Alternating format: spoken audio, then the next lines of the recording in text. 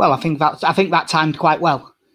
Well, there was a countdown video, but I don't think any of you will have seen it. Although, to be honest, we only gave you 20 minutes notice that we're going live. So live, I dare say, not many of you are going to see this full stop. As always, I'm joined by Casey. Hello. And more importantly, I am your reigning, defending, undisputed, all stats aren't we quiz champion, Jack Robshaw. How are you doing? It's going to be a pain when you do that for the next 6 months. I am only going to do it once. Because, in fact, I'm only going to do it once because they'll probably do another quiz and I won't get as lucky with what the questions are. There was a lot. I look back at mine now and I probably should have kept counting because as I went through it, as I was describing the quiz to my mum, I started realising I probably actually got in the 40s in that quiz. What was it? You had a winning score of 67? I believe so, yeah. Yeah. But yeah, so that makes me incredibly qualified to be a pundit. And of course, Leeds fans have a lot of opinions about that. But before we get onto that, we'll get onto the thing that makes us happy. There isn't any banners or anything coming up because we have been so lushed about this morning, especially me. I literally joined this stream a minute before we went live. But last night, it looked like Sam Allardyce had literally a minute to plan out what he was going to do with West Brom. West Brom 0, Leeds United 5. We thought that was going to be a difficult game. We both thought we'd win. We both predicted a win, but we thought it'd be difficult. That was not difficult at all. No. I did again, like watching at home last night, I said that the key for us was to score in the first 20 minutes so that they don't grow in confidence in the game. And we did. Well, someone scored. It wasn't us. Yeah, that is a seriously world-class own goal. You don't see them very often. When was the last time there was a funny own goal scored in our favour? Because I'm really struggling to think of a good comedy own goal. Yeah, I can't think of one. I'm sure there is one. We could do with Dalton here. Stats would be able to name every own goal scored. I mean, there was I was going to say there was 16 of them last season, but there literally was like 7 or 8, weren't there? Yeah. There was a load of own goals last season. The Jordi de Vries one for Hull was quite good. Not in the same league as Sawyer's, but that one was quite a good one. Yeah, so Sawyer's, as soon as you watch that replay, you just look and see that he has not looked where he's playing his past two. And it was quite interesting this morning watching, I think it was the football show on Sky, because Brad Friedel was on, and he sort of apportioned blame 50-50 in as much as Sam Johnson has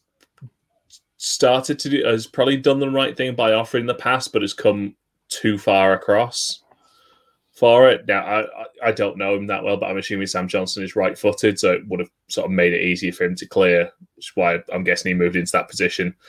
But yeah, because especially after the talk of Pablo fizzing in a back pass at the Burnley game, the first thing I thought was that Romain Sawyer's pass was quite heavy. Yeah, it was definitely a bit heavy.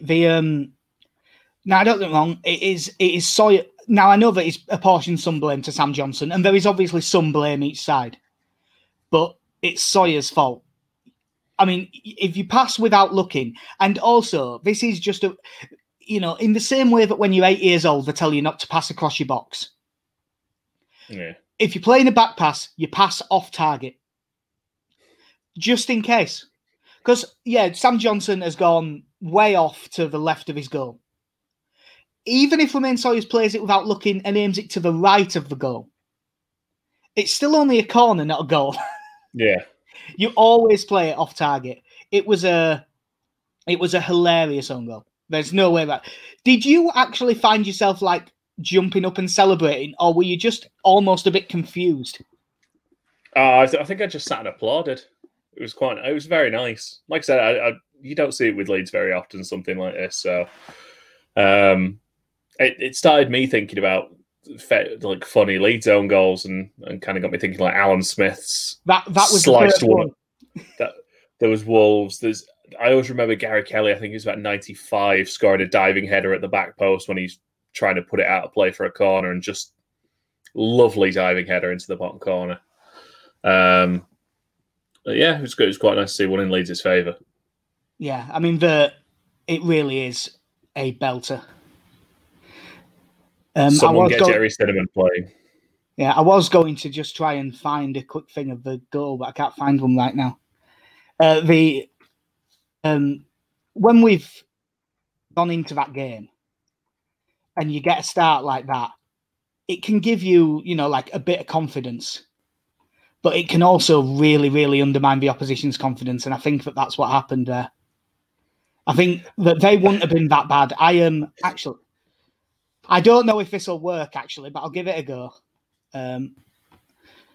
This would be all rights to Amazon Prime Video if it works. We're calling this a live technical rehearsal. Yeah. Yeah, it's going. Okay. That one. Oh. Yeah.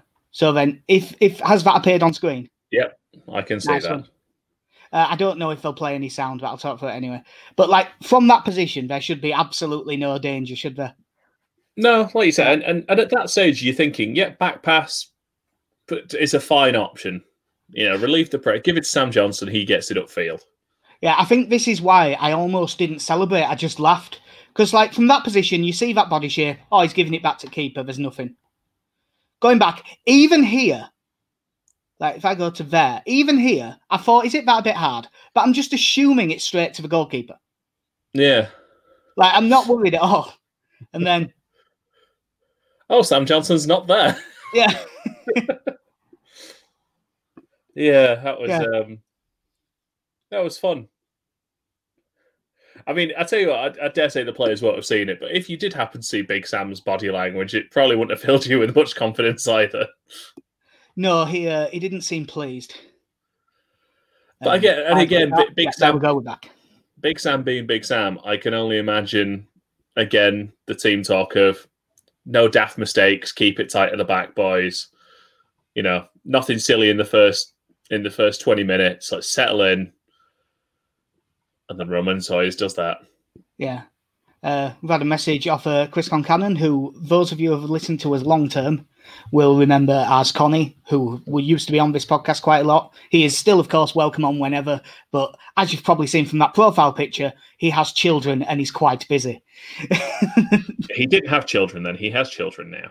Yeah. So he's quite a busy man at the minute, but he was one of those weird ones. I actually got messages off Connie, just saying it was amazing how pleased everyone was. I got a phone call off my dad as well. Although I did get one off my dad saying we should make this 7. We need to really push on. I was like, well, I mean, we can push on, but it's not exactly easy to just score 7. I'd have thought you'd have got the phone call the second Helder Costa came on.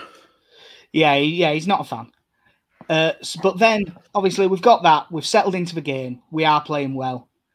And then, fortunately for us, we get a second one relatively quickly, which always helps. I'm guessing you're trying to load this one as well now. Yes, I am. It's not that I will get quicker. You can see it in your eyes. Bosh, I believe is the sound to go with that one. Yeah, it's a absolutely world class finish from Alioski. Is that? It's a brilliant goal. It's exactly the position you want your left back appearing in.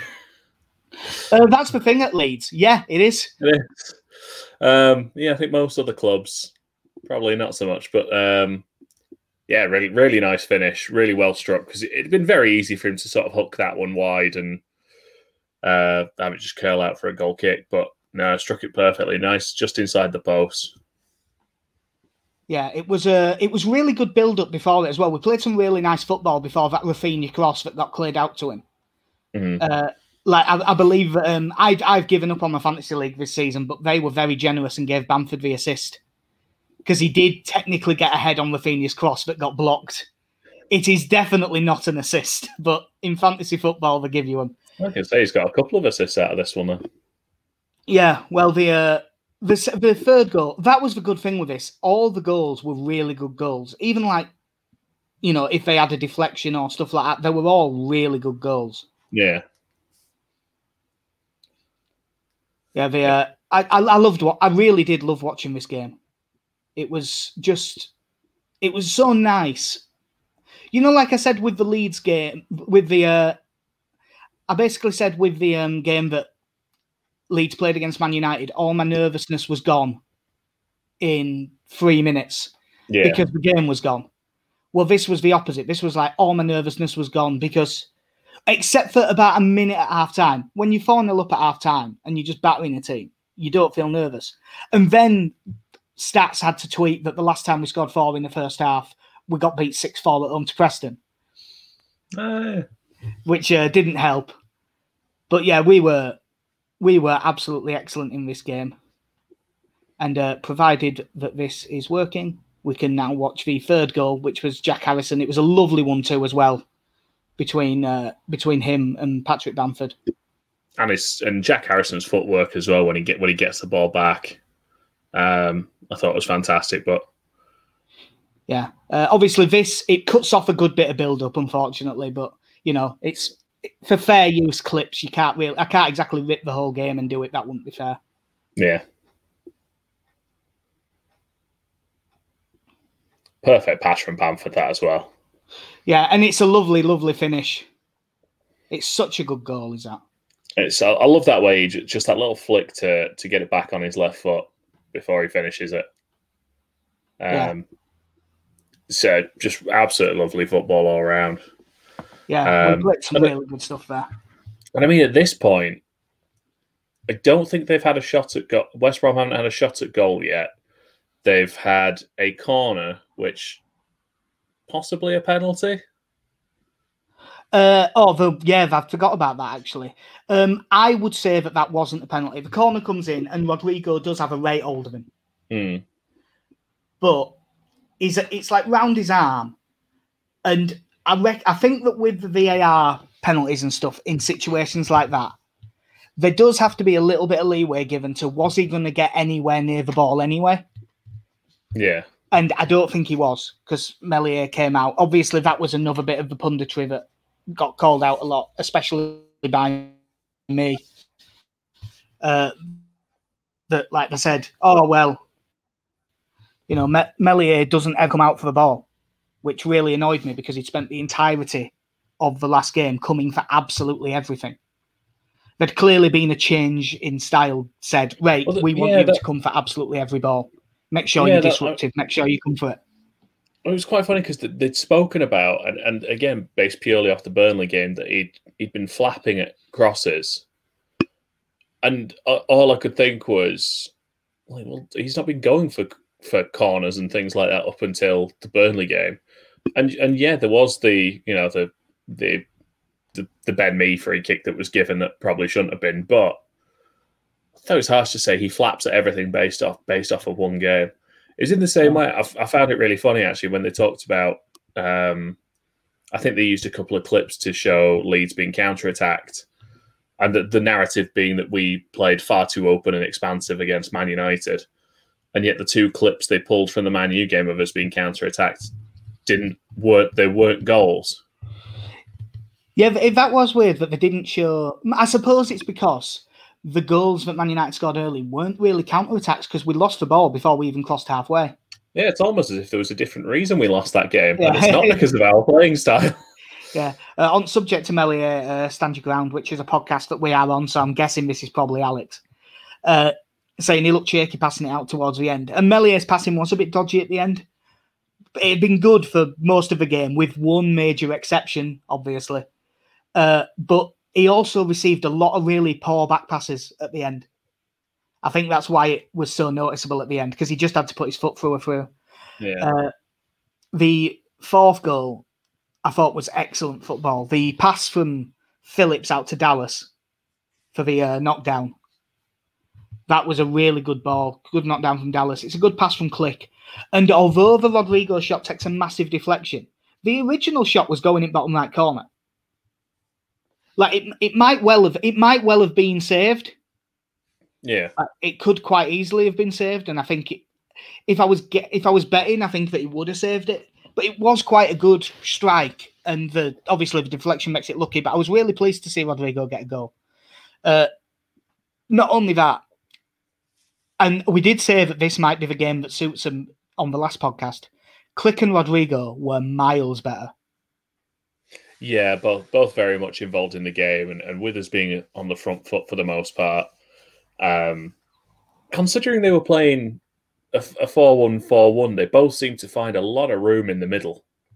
Where it's because their 4-1-4-1 is, it was like Crap, well, yeah, it was shite, but it was it played kind of like a 6-3-1. Yeah, because the wingers dropped in so deep that they were almost second set of fullbacks. They did leave Karlan Grant up front, but just everyone was deep, and like Rodrigo quite often dropped deep, and whenever he dropped deep, he had 20 yards of space. But the thing that I found amazing was for a team sat in such a low block and just, their plan was, let's just stop them. It took 2 yards of movement to get in between the lines of the defensive midfield. It wasn't like any difficult movement. If Bamford dropped off by 5 yards, he could get the ball into feet. If Rodrigo did the same, or if he broke forward a touch, or if either winger just came a yard inside, or anything, they just always had space. Yeah, I found their defending akin to Newcastle's, which is probably no surprise really when we score 5 in both games. So, I don't think they weren't particularly well organised. I thought the only one of their defensive players that came out of that game with any credit was Semi Ajayi. Yeah, I do like Ajayi. I mean, when he was leaving Rotherham to go there and I found out it was only a couple of million, I did say that, I'd have him at that price. Yeah, he was one of the few that when he got on the ball, he typically seemed to carry them 15, 20 yards up the pitch at least and relieve a bit of pressure. But across the board, I mean, Karlan Grant had nothing to work off of. Matt Phillips was subbed at half time. He was so ineffective. Yeah, well, Phillips ended up against Calvin Phillips for quite a lot of the game, and Calvin Phillips just didn't give him a kick of the ball the entire time. It was really good. By the way, Casey, when I've been playing those, have you been able to hear the audio of the goals? No. Right. So I think I have now fixed that for goal 4. So the audio version, if there's a couple of 10 seconds of silence, that will be sorted. You'll either get Jim Proudfoot or you can just watch Rodrigo score in silence. Either is fine. Well, on the audio version, we can't watch anything. That's the problem. But provided this is working, you should now get sound for this one. But yeah, this is only the end of the Rodrigo goal. It's a Klich that's in support. Bamford is waiting, but the deflection spins it in for 4. It'll be claimed by Rodrigo. Yeah, the goal from Rodrigo, I was so pleased to see him get it. Because I feel like I wouldn't say he'd lost confidence, but some of the passing he was playing and stuff did look like a player who might have lost a bit of confidence over the last few games. Yeah, I completely agree with you on that.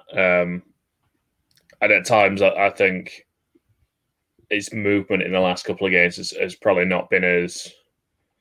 I'm trying to think of how to phrase this, but it looked different from how he was at the start of the season, where I think he seemed alive to a lot more and a bit more sprightly. But yeah, I think hopefully it does his confidence the world of good. Yeah. So we get into half-time at 4-0 up. There's been nothing in it. You're 4-0 down in a relegation battle. So you take off your most attacking midfielder in Matt Phillips and you bring on Branislav Ivanovic. At 4-0 down, I have to say, I think that's a bit naive from Marcelo. Sorry, you're just so used to hearing that sentence. I literally ended up saying Marcelo Bielsa because I was trying to take the piss out of that's so naive from Marcelo Bielsa. But yeah, no, it isn't naive from Bielsa because it's a conscious decision. And this isn't naive from Sam Allardyce. It's a conscious decision. I just do not fucking understand this Sam Allardyce decision. If you 4-0 down, let's go 5 at the back then. I know that I know his thought process. We're going to be right down there. It might come down to goal difference, protect the goal difference. But you know what protects the goal difference? Losing 4-2 instead of 5-0. I was, even for him, I couldn't believe how negative that second half was. Yeah, it was just poor. There was, as I look through, outside of Semi Ajayi, there was nothing I could give them much credit for. And I thought first 20 minutes of the second half, I thought we were poor. We were playing like a team that fully knew we were 4-0 ahead. Yeah. And it just felt like we were dicking around for a while. Yeah, we definitely eased off in the second half. And to be honest, as much as in principle, yeah, push, go for it, get 7. You know, it might help us at the end of the season, some goal difference, all of that stuff. The Christmas period is a crowded period of fixtures. We don't make any changes. Having a very easy 45 minutes will have done them good. I don't mind that aspect of it, but I thought some of the decision making was quite slack in the track. Like you say, some of the passes that went into Meslier and in and around our penalty area, I thought at times we were a bit too confident on the ball. And while I'm fine with us just keeping the ball moving, get them running, save our legs, I did think we dropped off a bit too much, and it seemed like I don't know if it was. I think it was basically when we brought Pablo on. It seemed as if everything got a bit serious again. Shackleton comes on. By the way, I thought Shackleton was excellent. It's a shame at Click having the injury. But I thought Jamie Shackleton was absolutely outstanding when he came on in the circumstances. A game that was dead, where all the intensity had gone out of it. I talking to my mum during the game. I likened it to when friend of the podcast, Little Danny, would have possession in a game where me and you would come off the bench with about 20 minutes left and we were about 7-0 up. Yeah. And instead of putting in the cross for us to get a goal, he just decided to try and beat everyone down the left wing over and over and over again, and then lose the ball or go out for a goal kick, and we'd just be stood there like, for fuck's sake, cross the ball. But you can't get that mad because you're winning 7-0. Yeah. I've managed to find a slightly... Luckily, Leeds United themselves have tweeted out a longer version of the Rafinha goal because I wanted to show the build-up of that. Because I think that this doesn't show all of it, but like Jamie Shackleton wins that ball back about 2 yards from our goal line. And we play his way all the way through, slow passing, followed by a really good move, followed by a great goal. I think this is our goal of the season so far. I think it was an outstanding goal. Yeah, there's an argument to it. I mean, I did find it quite funny how much... it was Nigel Spackman, wasn't it, that was on co-coms again. He spoke very highly of Alioski's goal. He was talking that up for goal of the month. Yeah, that was a brilliant strike. I mean, obviously, it hits... In fact, I bet he hits a shot from that position once every 2 games. Yeah. Coming onto the ball, left corner, of the games he's playing, I mean. But that was a great strike. But I thought this had all the greatness of a really good team goal, followed by a really good individual goal. I'll share now, because hopefully this should play the audio as well. If it isn't playing audio, KC, just tell me, because obviously they won't be able to hear it either. But obviously this cuts off the sort of calm passing after Shackleton does well to win it back. But I thought this was an outstanding goal from Rafinha. Yeah. And Shackleton back to Dallas, and now Rafinha's made a great run and found space, and he's on the edge of the penalty area, and he's found room for the shot! Oh! Rafinha gets his goal, and what a goal! West Bromwich Albion 0, Leeds United 5. Wow!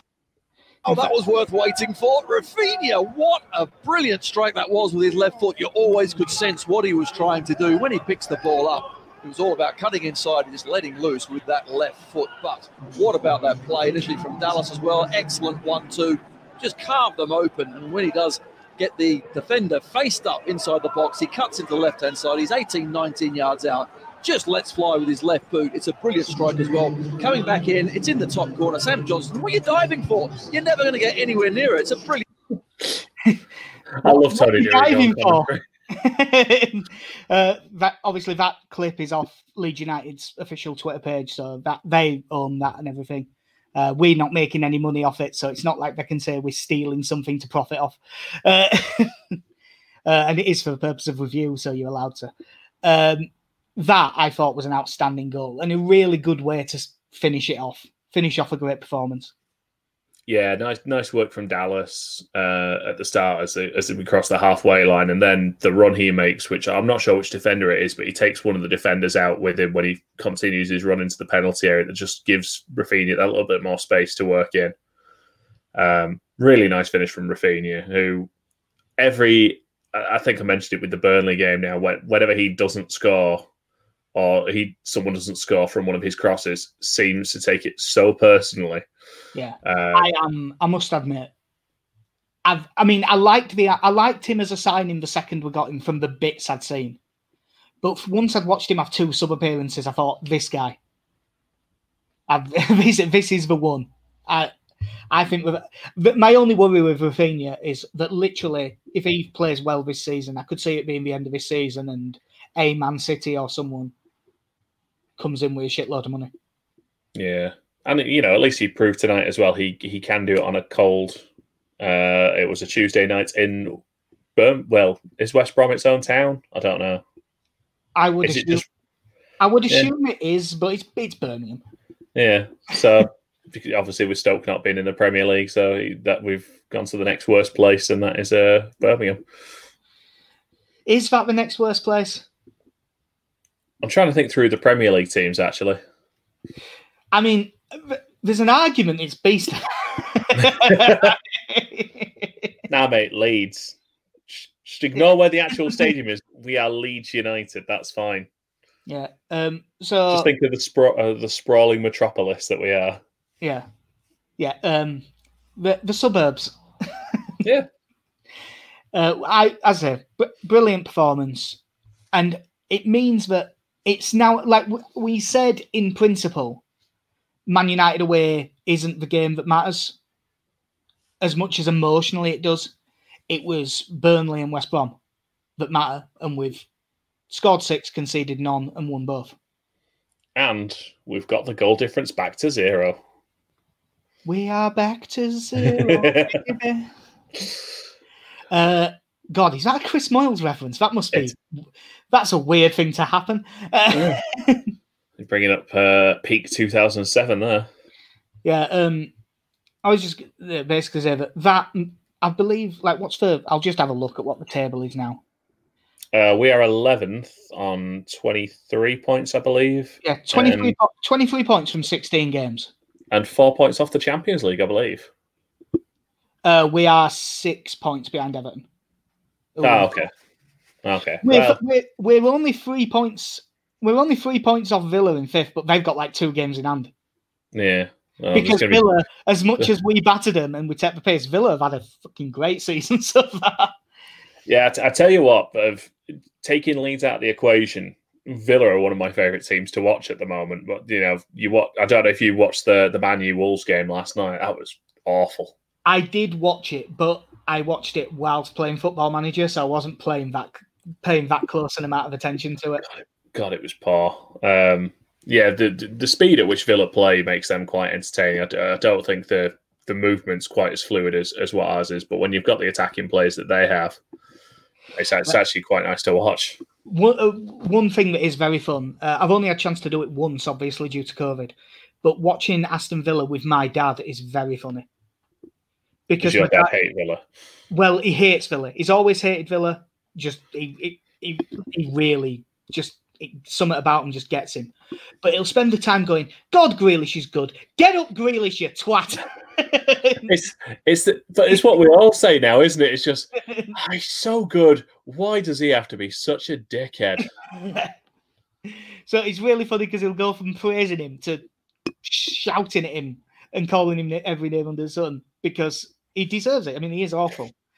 And speaking of deserves it, or in this case, doesn't deserve the first bit of it and doesn't deserve everything that came after, we should probably talk about that tweet the club put out with the Karen Carney thing. Now, it's better to kind of talk about on this. I don't think we did actually. I don't think I tweeted anything out about it on our Twitter account because there's more to it than a tweet. Yeah. Because there has been a lot of this is absolutely fine, there is no problem at all, which I think is incorrect. But on the other side, you've got a lot of that tweet is so misogynistic, and which it also isn't. There is a middle ground. I believe that the article is going up at 5:00. Josh Ramsbottom's written quite a good thing through it altogether about it, sort of addressing all the issues around it and stuff.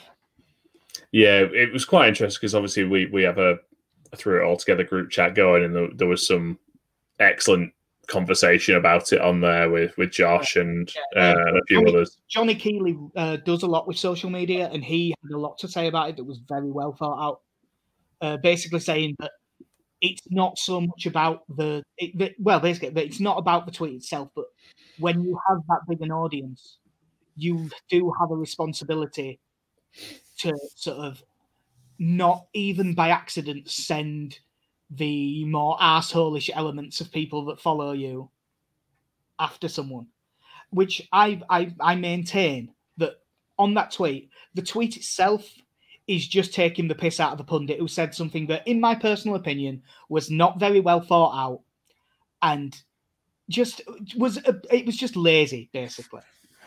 Yeah. It was, Karen Carney, I have heard on other things, she is a perfectly good pundit. I haven't seen enough to be able to say she's a great one, to be honest. I've only seen her a few times, but coming away from it, I've never thought, oh, she's good or oh, she's shit. I've just thought that she was a perfectly decent pundit.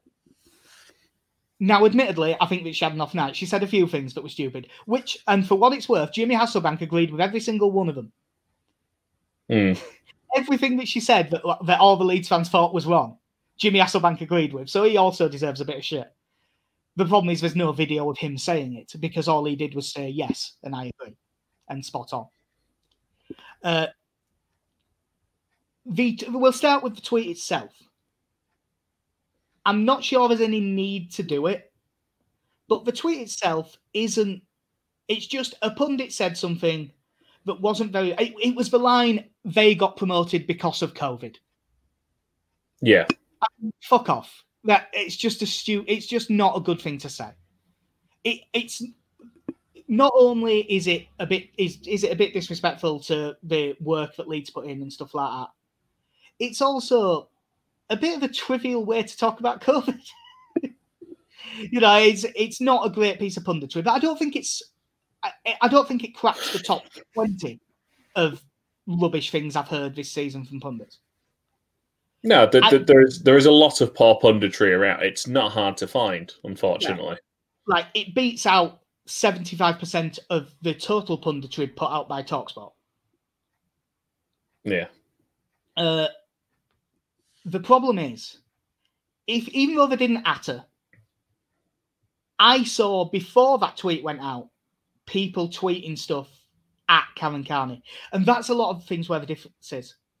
Like, if you watched that and it was the first time you ever saw it and you put on Twitter, Karen Carney's a shit pundit. Yeah, you don't need to do it, but it's your opinion, fair enough.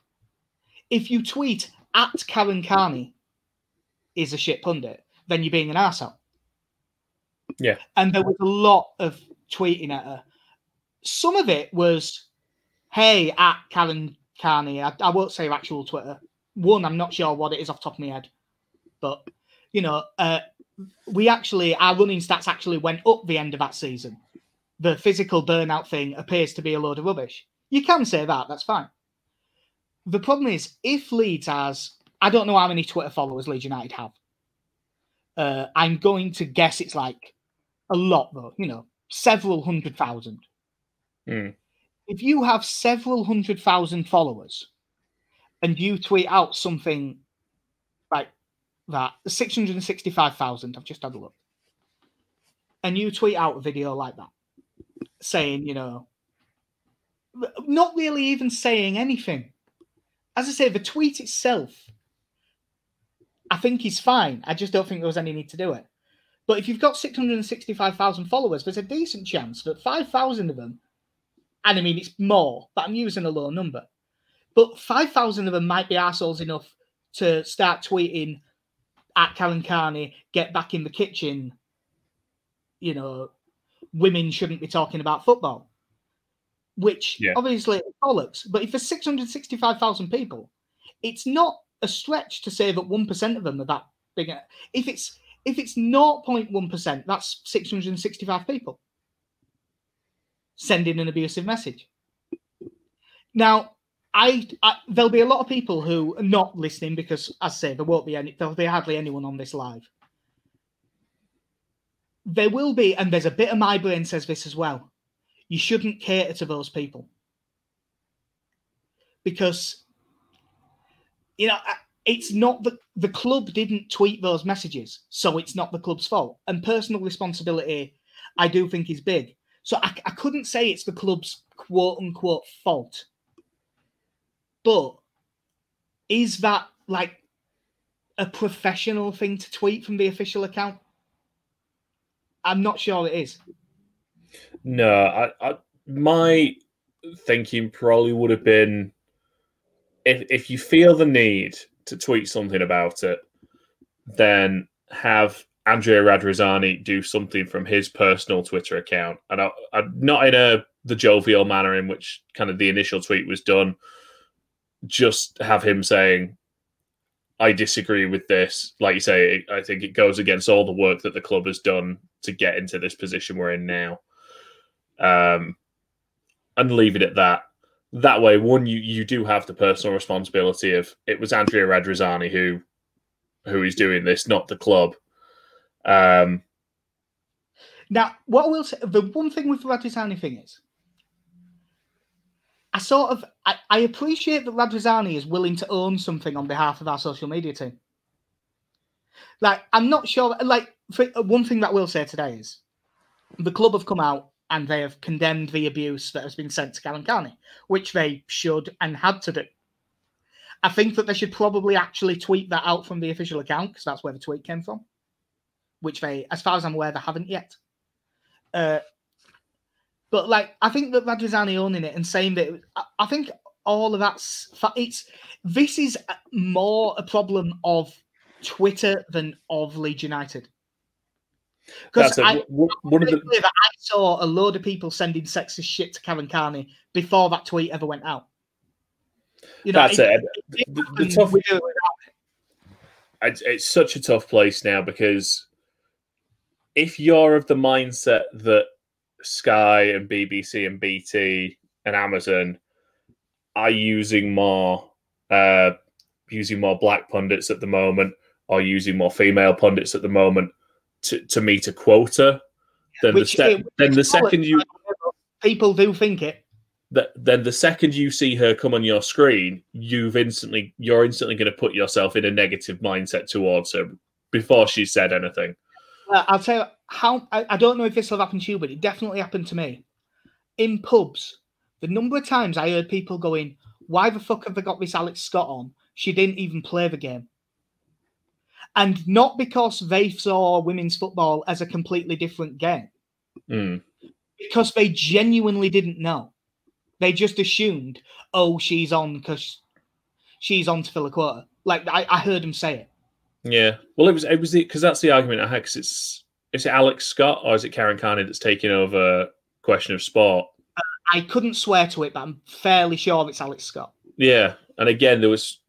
I got into an argument, and look, I know I probably get involved in more Twitter arguments than I probably should on my personal Twitter account. But you know, I got blocked by someone because they said Alex Scott wasn't qualified enough for Question of Sport, and my response to that was, I don't remember the time Sue Barker played at Wimbledon, played in an FA Cup final, won the World Dart Championship, and bowled a perfect over at Lords, like. Yeah. You know, if you're going to say you're not qualified for Question of Sport because you only do one sport, well, yeah. You know, outside of like decathletes, I don't know many that are good at various activities, and even that's all within the body of one sport. No, Your best bet would be to get Katie Taylor or Tracy Neville in that case, and that's about it. I was just going to say, the weird thing is, have you seen Gabriella Bonlahor today? Yes. Now, yes, obviously, Gabriella Bonlahor, and here's one of the things with it. It isn't just a sexism thing. I am sure that when Leeds that made me mad. The number of verified Twitter accounts saying Leeds would have only done this because it's a woman. They've never done this to a man, which really pissed me off because they have. They might not have done it to everyone, but they have done it. They took the piss out of Agbonlahor relentlessly and named him. They took the piss out of Keith Andrews and named him. They've been ripping the piss out of Paul Merson all week. The difference is they didn't say Paul Merson's name. So it's a bit. I suppose with that as well, that'll come down to he's not put it on Twitter. It was on Sky, so they won't have the footage to it. Honestly, that they could have done pretty much the exact same tweet that they did with the Callum Carney video with that video of Merson saying I'd be furious if I was a Leeds fan and all of that stuff. But he got rinsed as well. But Agbonlahor, the difference is, right, I can say, hand on heart, I don't think Leeds should have tweeted that. And I think I would assume it's Mr. Wilson probably wouldn't tweet. I think now, just due to the amount of trouble it's caused, he probably wouldn't tweet it. I don't know that for certain. He might stand by it. I do think it is a defendable tweet. I don't think that he's done something. I don't think that it's something so horrible. I just don't think it was worth it. Well, Gabriella Bonlahor, and in fact, I'll do it on share screen here because it really makes me laugh, this. Right. Gabriella Bonlahor, Leeds social media team needs sacking. Poor lady only gave her opinion, and now she'll be getting similar or worse abuse that I did. My advice is to ignore them, just a bunch of cowards. Now, I agree that she shouldn't have been sent any abuse. How we can think that they need sacking for that is beyond me. But it's this. People can call her out for a poor punditry without abusing or throwing derogatory claims at her, which is what the Leeds account did. Leeds didn't abuse her. Leeds didn't throw derogatory claims at her. They just put the video up and basically defended the positions. And Gabby Agbonlahor says exactly. Now, what the fuck point is he trying to make? Oh, the Leeds social media team should be sacked. But you can take the piss out of punditry without abusing someone. So you can take the piss out of the pundit without abusing them, unless you're Leeds United. In which case you should be sacked. Yeah. I just had a message up to me saying, you look different than I imagined, been listening on SoundCloud for ages. God, you must be the only one because our SoundCloud numbers are shit. Thank you. Thank you very much, Jim. No, and the other thing that's a little bit hard to swallow with the Agbonlahor stuff is he was actively courting. I'm not saying personal abuse, but as a man who works for TalkSport and the basis of his tweets were to get a reaction from people, that's what that man was trying to do. For what it's worth, I said the same last night. I said, I think the Agbonlahor stuff was far more justified because he went out of his way to troll the Leeds fan base. Whereas Karen Carney just said something that Leeds fans disagreed with. She wasn't trying to rile up Leeds fans. Agbonlahor was. And I think that's a lot of the place where the difference lies. And here's the problem, right? I think that taking the piss out of Gabby Agbonlahor was fully justified. But I am sure that there will have been some people purporting to be Leeds fans who sent like racist stuff to him after that. And again, I don't think that's Leeds United's social media team's fault that happens. But it is something that you have to consider. So it's sort of a weird thing there. I'm still not 100% sure where I stand. There's a very wide picture of this to look at in the same way that, do I condone a lot of the abuse Stan Collymore gets? No, he does get a lot of racist stuff directed at him.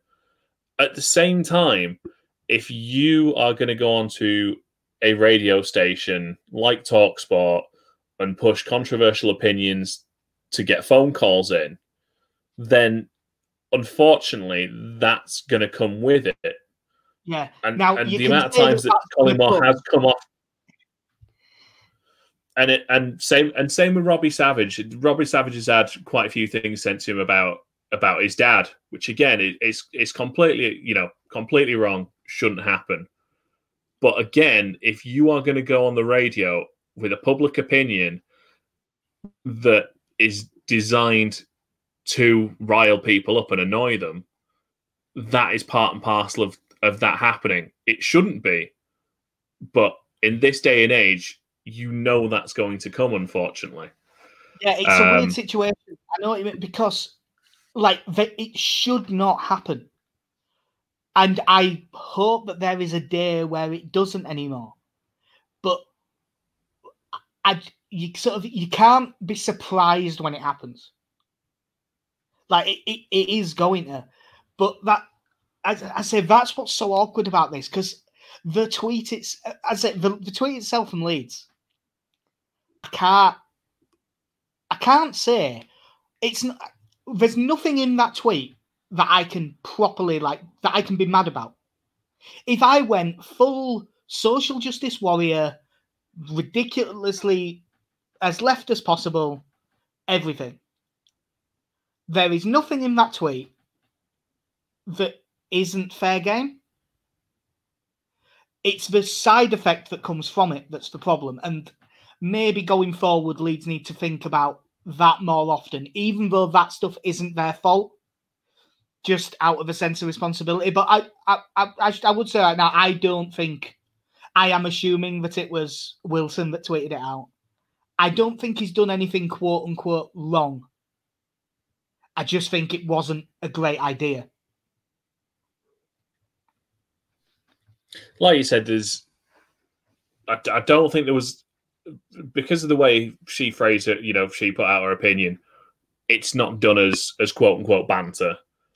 It's not done to incite people to phone into a premium rate phone line. It's an opinion. Do I disagree with it? Yeah. Like you say, I think it's a lazy opinion that someone has put out there. At the same time, and I think it was Johnny that said it last night in the group chat, Leeds were going to gain nothing from tweeting that. Yeah, that's one of the things. But it has damaged their reputation. Yeah, they're obviously a lot of our writers and stuff, and Johnny is one of them, based in America. And that was something that I think we're a bit too close to it to see a lot of the time, especially me. Obviously you spend time in America, but you're not there at the minute. His way of saying there'll have been a lot of people where this is the first thing that they've seen about Leeds United. And the other thing that he said that I found interesting was that he said that tweet has ended up going viral. And the problem is when something goes viral, if there's 200 sexist comments underneath it, they go viral too. Yeah. So it's a bit of an awkward thing. I'm still not 100% sure. I'm not sure where the line is. And I don't think this is even about the line. The line for whether something's worth it, I think we were the wrong side of whether it was worth it, but morally, I don't think he went over the line with the tweet. We've spent probably too long on this, but it's a weird debate. It's like the Stan Collymore thing that you mentioned he's the most difficult one of the lot because he is fundamentally an arsehole. But I still don't agree with him being sent abuse. I actually don't have a problem with someone tweeting at Stan Collymore, "You're a prick." You shouldn't do it, but it's if it's racial or something like that there's a problem. Like I wouldn't tweet "you're the prick," mostly because he blocked me anyway for not even doing anything. Basically, the main problem is the people who are sending the abuse. That's the big problem. But maybe Leeds need to try and think about it more. Yeah, I mean, just to kind of round off as well, going back to the point about us, our first exposure in America as well. This, it's happening in a country where women's football is so much bigger than it is here as well. So I think to the people who will see that, Karen Carney played over there for a year or two, so she won't be an unknown there.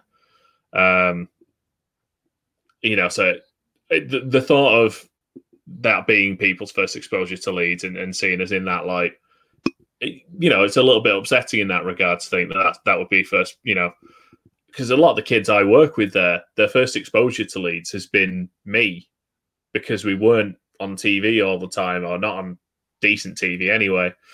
So it's me educating people as I go along and telling them how terrible Chelsea are and how terrible Scum are. Because, they need to know. So, yeah, it's disappointing. Hopefully, if nothing else, it will be used as a learning experience. Yeah. But as I said, what I would say is that obviously I do get defensive about Leeds, as any Leeds fan does. And if someone comes out later today and tweets out Leeds have only done this because it's a woman, I will tweet them and tell them that they're wrong. That's not why it happened, but it should have been a factor in the decision making. And I don't think it was. I don't think that they made a conscious decision of, this might cause her to get abuse, but it'll get good social media clout, so we'll do it. I think they didn't even think about that side of it. And yeah, in the same situation, fast-paced, trying to get content out there, I can see how I could easily not think about that as a consequence. I didn't think about that as a consequence, to be honest, until about 20 minutes later. Like, it didn't occur to me straight away either. Yeah. So I can understand how it happened. It's not... I don't think any of this has happened out of badness. I think it just wasn't well thought out. I'm just going to mention this just to get us off the topic before we get onto the Spurs game, which I am terrified about, by the way. Fulham's game at Spurs has been called off,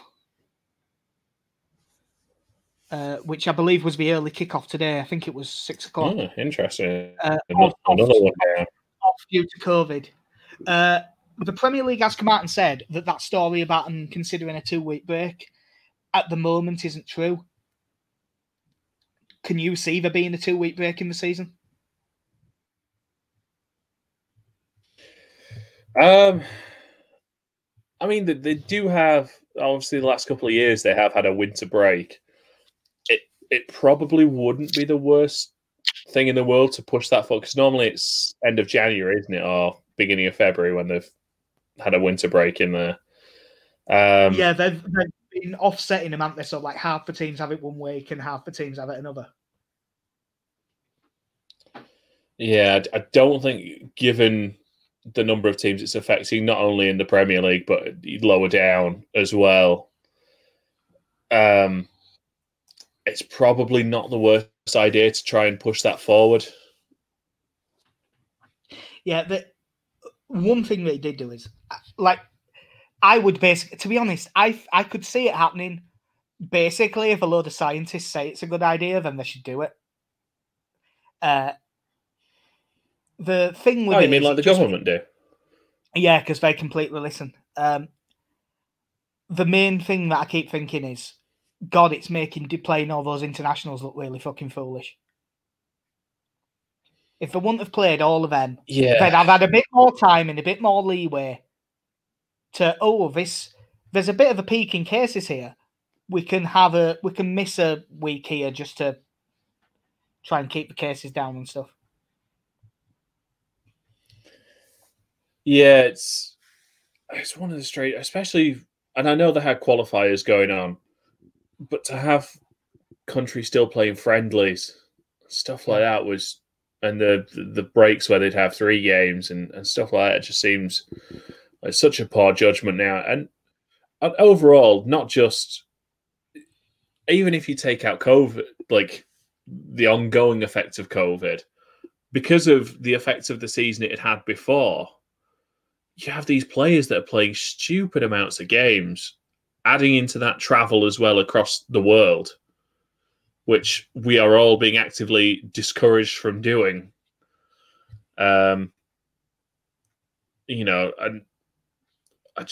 you say, it just seems so poorly thought out now. Yeah, I'm just going to go on that.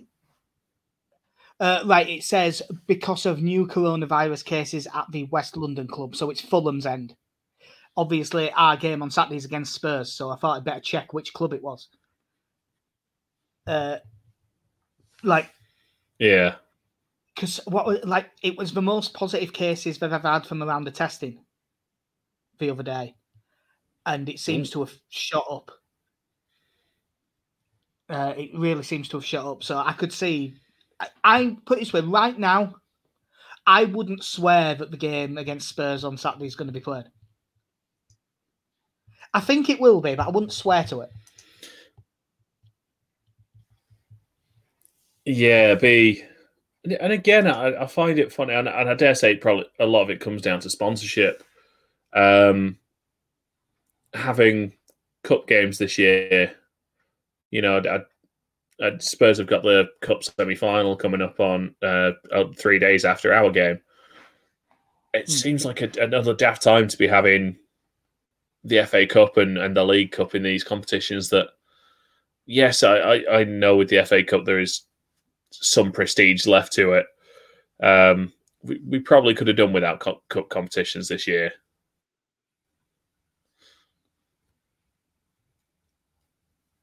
Yeah. So on to the actual Spurs game, which normally I would say should we do another one, but there's New Year's Eve and New Year's Day in between. And are you working both of them or just one?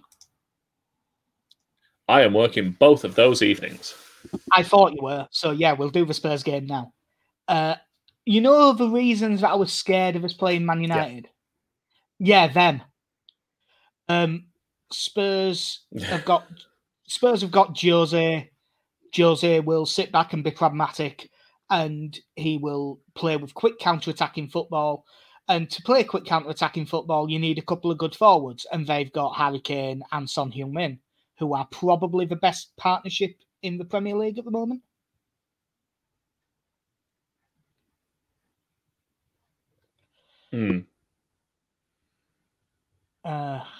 Scared. It's even if you look at their backup options, and I know Gareth Bale, at least Gareth Bale's out injured. At least there's that. Yeah. There's a lot of players in that team that are scary. Like Tanguy and Ndombele is brilliant in midfield. He's got great feet. He can really cause problems. Højbjerg I really like as well. I just think that they're good all over the pitch, and I think that they're set up perfectly to play against us. We won't go into, to be honest, there's no point going into much detail about this game. Everyone knows what Spurs are. They're not unbeatable by any stretch. I think that we can get something, but it's going to be very difficult. That was one thing that didn't occur to me. It's the first time Mourinho's ever played Leeds.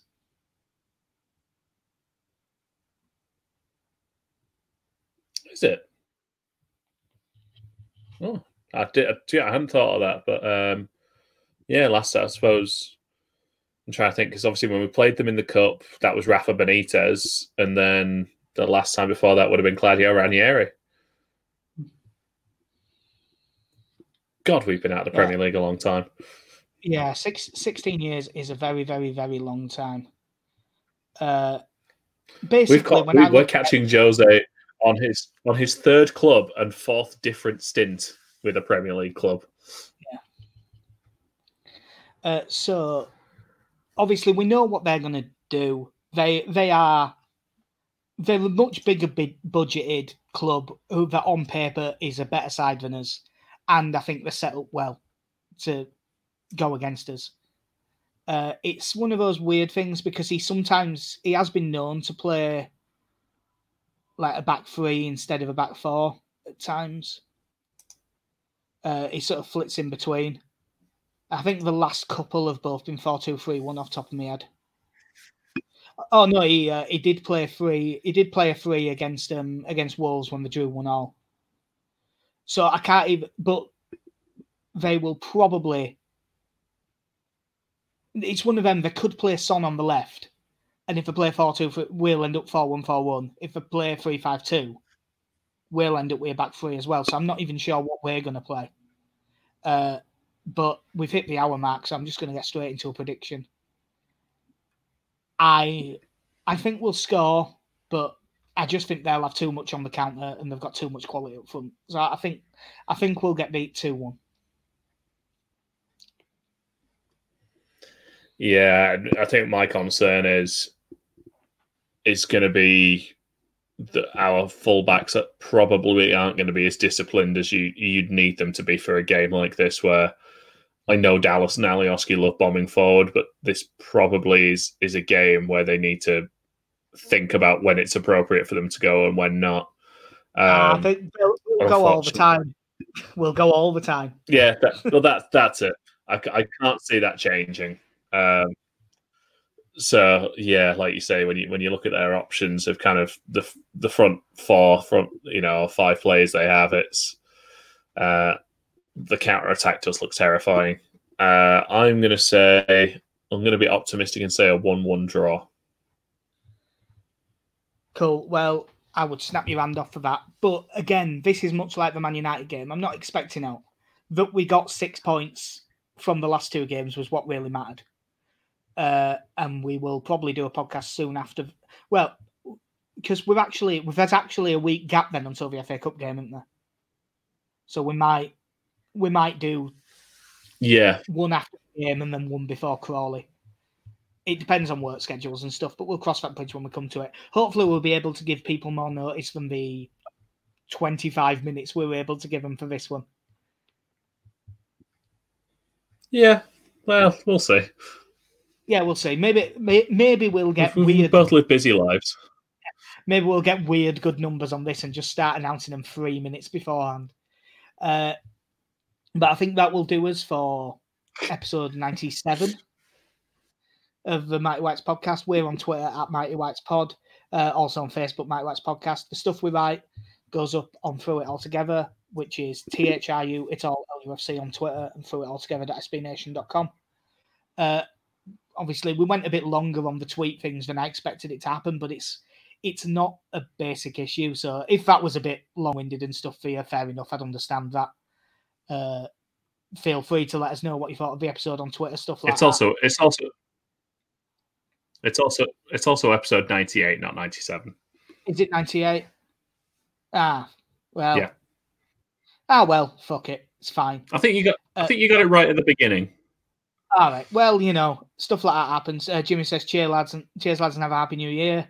All of you have a happy new year. As much as we can't go out and get pissed, you can stay in and get pissed.